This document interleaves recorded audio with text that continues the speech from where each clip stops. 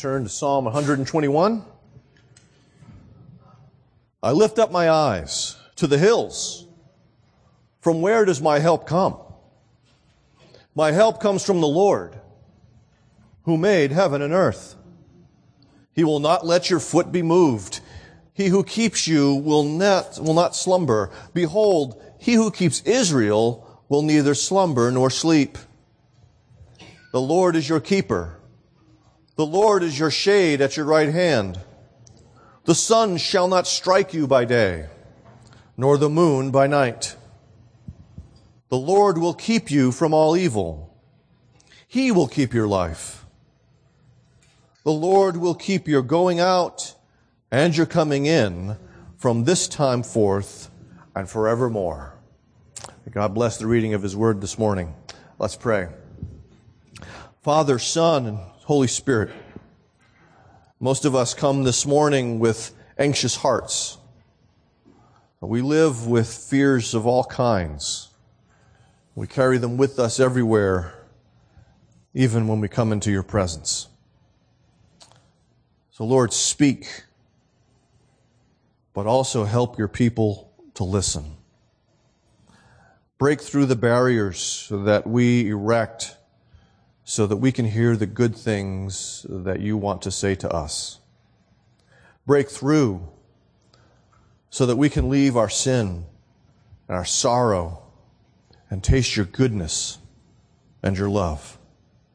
In Jesus' name, amen. It was 1991.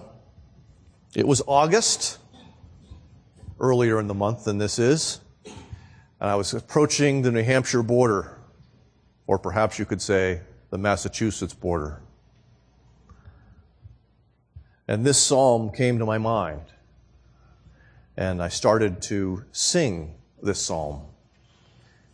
It probably sounded a lot like when Christopher chanted that one Sunday morning. You probably wouldn't have wanted to hear me sing this psalm. But the reason why I was about to cross over the border into Massachusetts is that I was on my way to Florida. I had never lived outside of New England, and now I was going to live in Florida. I had no idea what that would be like.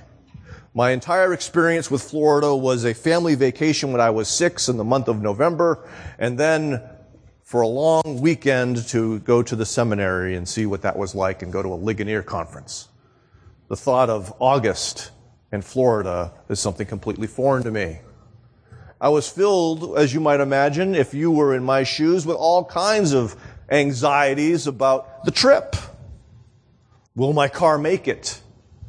And in fact, I did have some trouble with the radiator on my way. Will I make it? Will I arrive in my destination? Will there be an accident? Will I like it there? Will I do well there? I couldn't just call my parents and have them show up at the doorstep in an hour to take care of me, because at the same time I'm moving to Florida, they're moving to California. Life was very different. And it was this psalm that God used to bring comfort to me in the midst of all of the uncertainty that I was experiencing as I drove down Route 3. I am in good company, because before David Livingstone left England to go to Africa, this is one of the psalms that he read with his father and sister. He was going on a much different journey, a much longer journey, a much more arduous journey, one in which he could not just pull over into a hotel, but one in which he was stuck on a ship in the sea in the storms. We live with anxieties. The change in our lives, and some of you are going through big changes, but even so, the change in our lives prompts our struggle, or reveals rather, the anxiety of our hearts, the fearfulness of our hearts, the reality that we struggle to trust God with what's going on in our lives. Our big idea this morning is that Jesus can be trusted to deal with your anxious heart. If you're one of those people who looks at the notes and writes things down, I've changed a few things. Don't worry about it. Jesus can be trusted to deal with our anxious hearts. And as we look at this psalm, there are promises that are here that the psalmist is making. And I want us to remember, of course, that when we look at it through Jesus Christ. And we remember, as it says in 2 Corinthians chapter 1, that all God's promises are yes in Jesus Christ. And so as we read these things and we think about these things, we think about them in light of Christ. He is the one who God is using, the Father is using, to fulfill these promises. Okay? So that's how I'm looking at this and how I want you to recognize I'm looking at this and to look at it that way with me. And the first part of this reality of Jesus can be trusted to deal with our anxious hearts is basically a response. Fear not. The Creator is our strong helper. And we see this in the first two verses, which are set apart from the rest of this psalm in some ways. A little context here. This is one of the songs of ascent that we see, starting in 120 and then continuing on. And these are songs of pilgrimage. And if you look at those psalms, it starts in the desert. Here we have them moving to the hills, and later they have them going into Jerusalem. And so these psalms actually mark the progression of God's people as they are geographically moving towards Jerusalem to celebrate the feasts of the people that are proclaimed in the Old Testament. So they're preparing to go into the presence of God, and these psalms are part of how they're preparing themselves and encouraging themselves and reminding themselves of God's promises as they go. And so these are important songs for them and for us.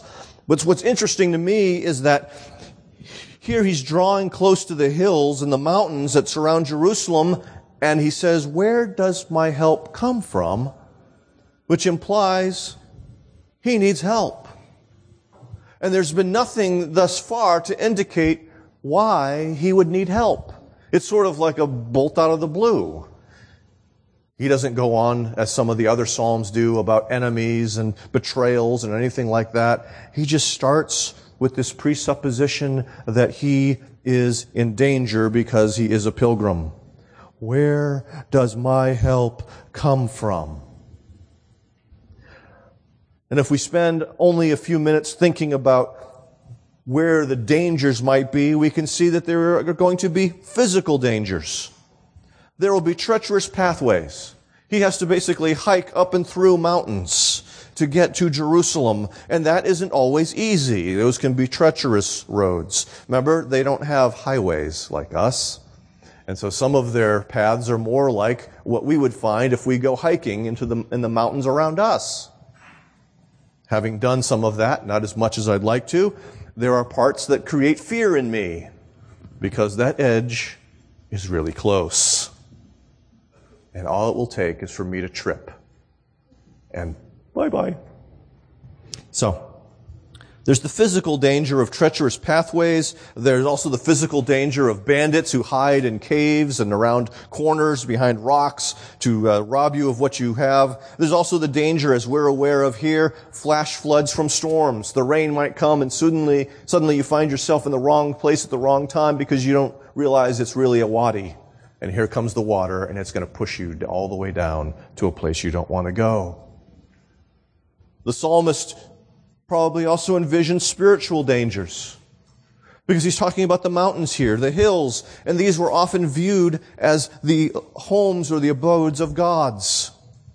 And so perhaps there's a hint here of spiritual conflict that is going to be experienced. And he's fearful or anxious about that taking place. Now, what's important for us to remember is that he knows he needs help, but he also expects help.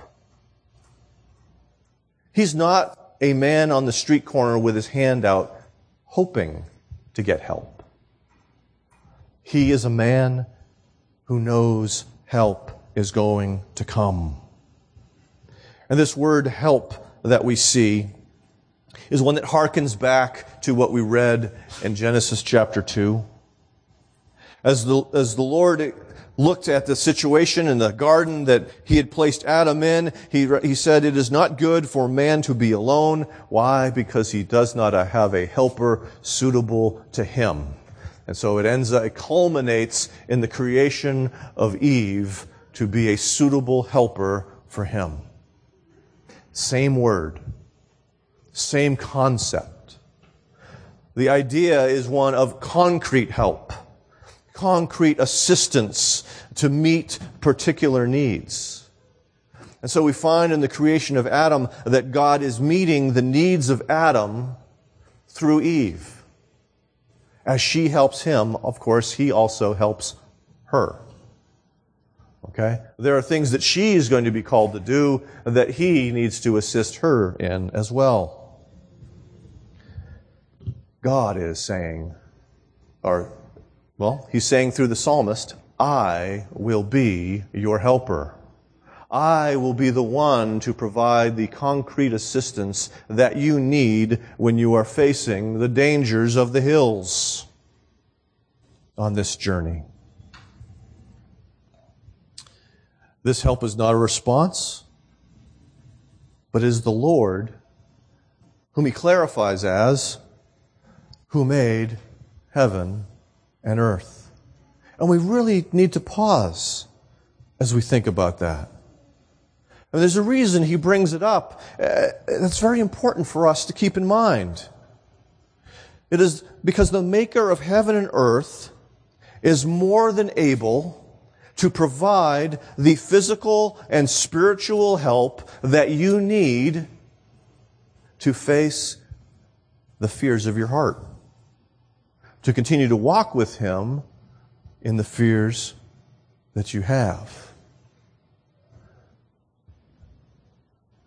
Because he is the maker of heaven and earth, he has control as well as authority, both of which we think of in terms of power, over anything that we might encounter, over any fear that we might have. There is no fear that you can experience that is greater than the power he has. When our kids were younger, we would show them Veggie Tales. And there's one about being afraid. And I always liked that one because the song goes, "God is bigger than the boogeyman. He's bigger than Godzilla and the monsters on TV." Okay, I like the way that song kind of goes, but that's an important truth to remember. He's bigger than the fears we face. They look huge to us, but they're minuscule to him who made everything. He has power over all that he has created, and he can address those fears. And so we see in light of that, the psalmist is not sort of settling for a second best helper, because he, in this pilgrimage, essentially has everything on the line for God. Okay? How is this connecting back to Christ? Well, we know from places like Colossians 1 that it is by him that all things were created in heaven and on earth, visible and invisible, whether thrones or dominions or rulers or authorities, all those spiritual things you're afraid of. Created by and for Jesus Christ. All things were created through him and were created for him. He has control over them. This is in keeping with John 1 when it talks about the Word of God who was with God and who was God and through whom all things were made. Jesus is the one who is the maker of heaven and earth that we can trust to be our help in time of need. He can be our help precisely because he comes to us when we're helpless.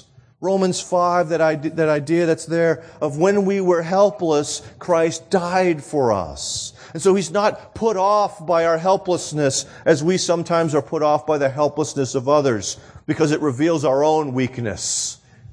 He comes and he rescues his people. And so our anxious hearts can find peace in Jesus, who is our powerful maker and redeemer. Secondly, fear not. Jesus keeps you despite present troubles. In verses 3 through 6, we see a shift that takes place. The help motif is sort of gone. It picks up a new word, also from Genesis 2, this idea of keeps and keeper. And the rest of this psalm, the next 6 verses, 6 times this word is going to be used. It's the main theme of this psalm, that God is the one who keeps. There's a shift that takes place. In verses 1 and 2, it's I and my. And now it's you and yours. Okay? He's finding his help in God, the maker of heaven and earth, but now he wants you, his audience, to recognize God's help too. To recognize that God keeps not just me, but you. This is a promise for you as well. And this word that we find that pops up so many times here, as I mentioned, goes back to Genesis 2. We see it a couple of times. But the Lord God took the man and put him in the Garden of Eden to work and keep it. Some translations have cultivate it.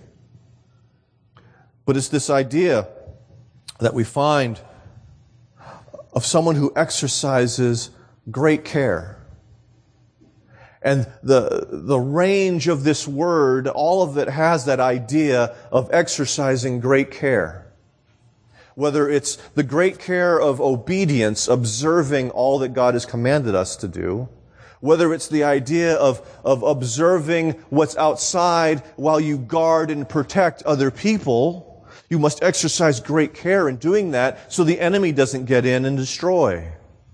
It's the great care of a shepherd who watches over his sheep to make sure that they're healthy, to make sure that they're safe. And so it is used in all of these kinds of contexts to help us understand the greatness of care and the variety of care that's provided. And in Genesis 2, it's the care of a farmer who watches over his crops. So they're not destroyed by weeds, they're not destroyed by bugs, and they're able to provide a rich harvest. That's a rich word, this idea of keeping. And so we see that Jesus is not like Cain, because that very same word shows up in Genesis 4. Cain has already killed his brother Abel. God wants him to repent of this. He asks, "Where's your brother?" And he says, "Who am I? Am I my brother's keeper? How do I know where he is?" He knew precisely where he was because he had put him there. He was not carefully observing, however, his brother, not taking care of, watching out for, and shepherding his brother, but was seeking to destroy his brother. And so while men like Cain can fail us, the Father cares for us, keeps us, in part by providing Jesus as the Good Shepherd who keeps us in His hand. Now the psalmist kind of continues to unpack this idea of what it means to keep, and part of what he says is, your foot will not be moved. Now it doesn't mean like you're in concrete, okay? But the idea is more that of slipping, falling. Your feet are going to be secure. This is important, of course, when you're on a journey, especially when you're climbing through mountain paths. The other day, we went to Gates Pass as part of the national park, and we went exploring a little bit. Not as much as we probably wanted because there was a storm on the horizon. We weren't sure if it was coming this way or not. And sure enough, what happened? My foot slipped. Fortunately, it just slipped into a prickly pear. So it was just little tiny bristles that are still stuck in my leg. It wasn't a big deal. There was no blood drawn on this one. But that's what can happen, and that's what he's saying won't happen. You will not fall to your peril. That's the reason why when I finally went to the Grand Canyon, I decided, yeah, that whole idea I had of hiking rim to rim, I'm not really going to follow up on that. I saw that path and how easy it would be to slip and fall really far. Not so good. My kids want me home. My wife wants me home, not at the bottom of the canyon or in a grave. So that's what's being communicated here. He keeps them in part by not letting their foot slip and fall. And so he adds another. He can be trusted to exercise this great care in part because he does not sleep. He does not slumber. This idea is repeated 3 times very quickly to emphasize this. Why would he emphasize that God does not sleep or does not slumber? I think it has to do with the events of Elijah on Mount Carmel, when it was the battle of the gods. When he said to the prophets of Baal, well, first he said to the king, bring the prophets of Baal, and they'll call on their God, and I'll call on the Lord of Israel, and we'll see who really is God and who you really ought to follow. And so he let them go first. And so here they are, crying, weeping, yelling, cutting themselves, wanting fire to come down from heaven, and there's Elijah mocking them. And what does he say? One of the things he says is your God asleep? Do you have to wake him up? Similar to Mr. Baseball with Tom Selleck when he goes to Japan to play baseball. And he goes to one of the Buddhist temples and he asks why they're ringing the bell. And the owner's daughter goes, to wake up the gods. He doesn't need to be woken up. He's always awake. He's always alert and always paying attention to his people. Now, there are times, of course, that in the Psalms, they wonder about that because God seems to be a little late on the scene from their accounting of time, but God is never late. He's just not there when we want him there because we don't want distress. This song points us to God as the keeper, not just of individual Israelites, but also he shifts to he is the keeper of Israel. And so both of these ideas are present in the psalm. He keeps individual people who believe in him, but he also keeps the whole group, the community of people who trust in him. And that's an important thing to note. That idea of trust in him. These promises are not for everyone. These promises are for those who trust in God through his Son, Jesus Christ. And so he keeps the church. He preserves the church. He exercises care over the church, but he also keeps and preserves and exercises care over individual Christians. And so there's double security in that for us. That not only does he keep us as individuals, but he keeps our community, which is part of how he keeps us as individuals. Those are reciprocal. They work back and forth with one another, strengthening God's capacity, or not capacity, but the ways in which he keeps us. God is concerned with both the individual and the community. But this idea of keeping reflects the priestly blessing that we find in number 6. May the Lord bless you and keep you. And this really, in a sense, is a meditation on God keeping his people.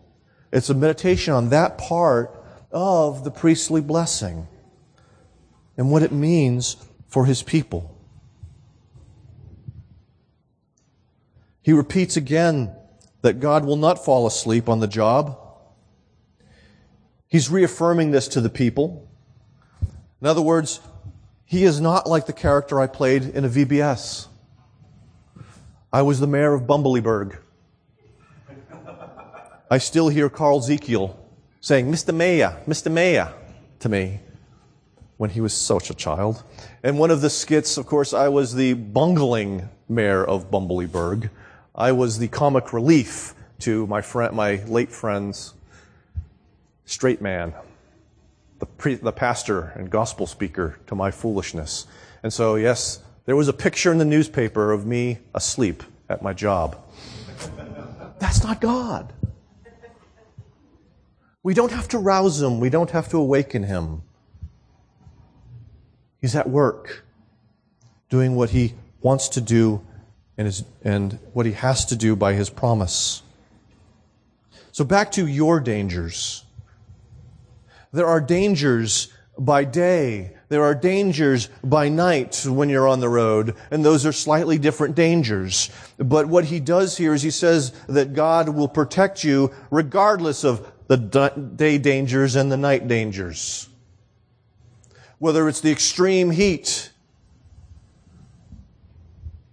or the predators that come out at night, he keeps you. He protects you. He watches over you. Now, he could be also referring to the gods of nature. Because remember, the pagans had worshipped the sun and the moon. Abraham's own parents had worshipped the moon. And so perhaps there's this idea there of, again, that spiritual conflict that might take place as well. But Jesus can be trusted to keep you through the fears that so trouble you as you go through a week. Thirdly, fear not. Jesus keeps you through future fears.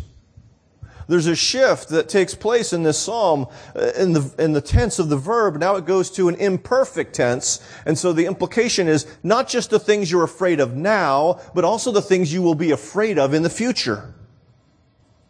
Not just your present pilgrimage to Jerusalem now, but the rest of your pilgrimage for the whole totality of your life. God deals with these things. He can be trusted in these things. And so the psalmist says, He will keep, that imperfect or future tense, your life. Now, of course, there's a danger here of taking this out of context, the context of the rest of the Psalms, which mention that there are real dangers and difficulties that we experience. And so this is not to be taken as a promise that trust in Jesus and everything's going to be happy, hunky-dory, and you'll never experience any troubles, and you'll never cry a tear of anger or shame or fear or anything like that. That's not what he's saying. He's not saying that nothing bad will befall you. But as Eugene Peterson notes, no injury, no illness, no accident, no distress will have evil power over us. That is, will be able to separate us from God's purposes in us. Which sounds remarkably like the end of Romans 8. There is nothing that can separate you from the love of God that is in Christ Jesus. And if you compare that passage to when Paul talks about his life in 2 Corinthians, what you find is Paul lived most of those. He was not arguing from theory. He was arguing from practice. That none of those things separated him from the love of God that is in Christ Jesus, not because of Paul's greatness, but because of the greatness of Jesus, and therefore they can't separate you. God's purposes will come to pass. He will keep your life. Think, for those of you who like to think of literary things, Pilgrim's Progress, John Bunyan's famous novel, an allegory. It's not that Christian didn't experience many trials and tribulations. He had to fight with the lion. He ended up in the castle of despair, with a giant despair. He went through the slough of despond. He went through the Vanity Fair with all of its temptations to seduce him. He went through all of those things. But he was kept by God as he went through all of those things, so that none of them destroyed him, but rather he was preserved through them. If you haven't read Pilgrim's Progress, please find a readable copy. That is a great work for encouragement. And so he continues, the psalmist does, this promise is to keep your going out and your coming in. And that sounds remarkably like what sheep do. John 10, the coming out, the going in. He keeps us through that whole process.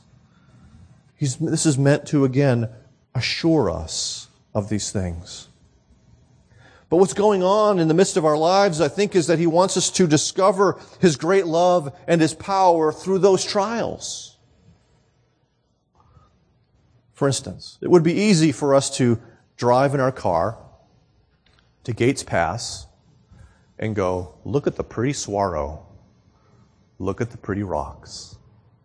Isn't that nice? It's another thing to go out and investigate and move around the rocks and the saguaro and to discover more fully their incredible beauty.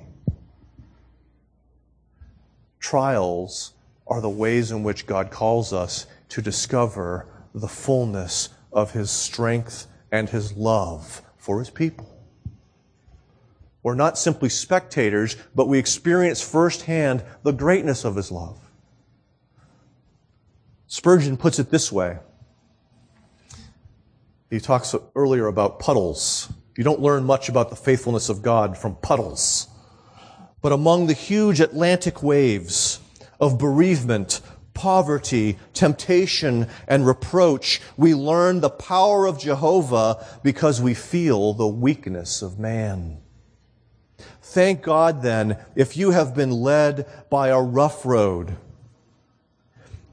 It is this which is giving you your experience of God's greatness and loving kindness. That's not the road we choose. We want the easy road. I know I do. But it's because of the very difficult things I've experienced that I know the depths of his power and his goodness and his love, even though I am so prone to forget that the next time I hit a bump.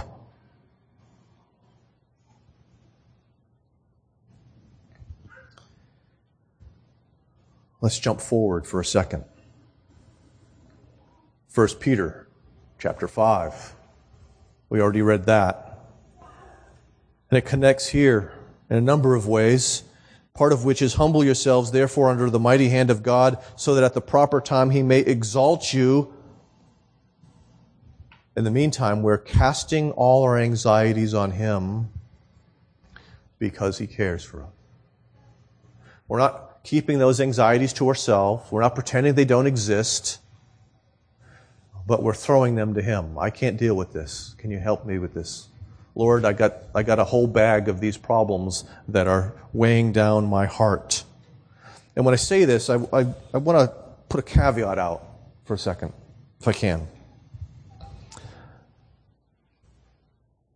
In terms of mental health, I'm not speaking about generalized anxiety disorder. Okay? Because a generalized anxiety disorder is not about tangible things. You're worried about everything, even if there's nothing to worry about. I'm talking about casting the real cares, specific cares rather is a better term than real. The specific cares that plague your heart. Okay? Not just walking around always being afraid, but I'm afraid of X, Y, Z, and 1, 2, 3. And casting those upon him. All right? Why does he say that we should cast our cares upon him? Well, he does include the mighty hand, but he says, more importantly, he cares for you. He cares about us, and he takes care of us. In other words, he keeps us. It's just another way of looking at that. And one of the ways in which he keeps us or takes care of us is through his Son, whom Peter has earlier called the chief shepherd, connecting back with what we've already talked about with sheep and shepherd. He cares for us not just in the present troubles, but also the long-term troubles. Those long-term fears that we have can be cast upon Him. Health, career, and finances, whether we actually get to retire or not, and what we'll do with our retirement. He protects or keeps us in the midst of those things. Peter acknowledges our suffering, but he also says that Christ will restore, confirm, strengthen, and establish us in due time. Sounds like he might have been reading the Psalm. Of course he had. So most of us have anxious hearts. Changing circumstances often reveal that to us. We worry about the short term. We worry about accidents. We worry about crime. We worry about illness. There can also be long-term things. Careers, health, retirement. This psalm is meant to help pilgrims bid their anxious fears subside. They only subside when we see Jesus in both His power and His love, promising to help us, promising to be our keeper. This doesn't mean difficult things won't be experienced, but rather it means that He is with us in the fiery furnaces of life, and that He brings us safe to the other side.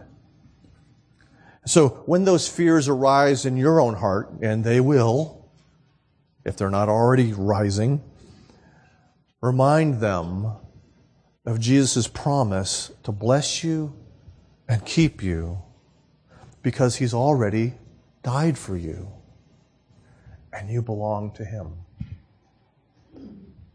Let's pray. Father, we thank You for this psalm.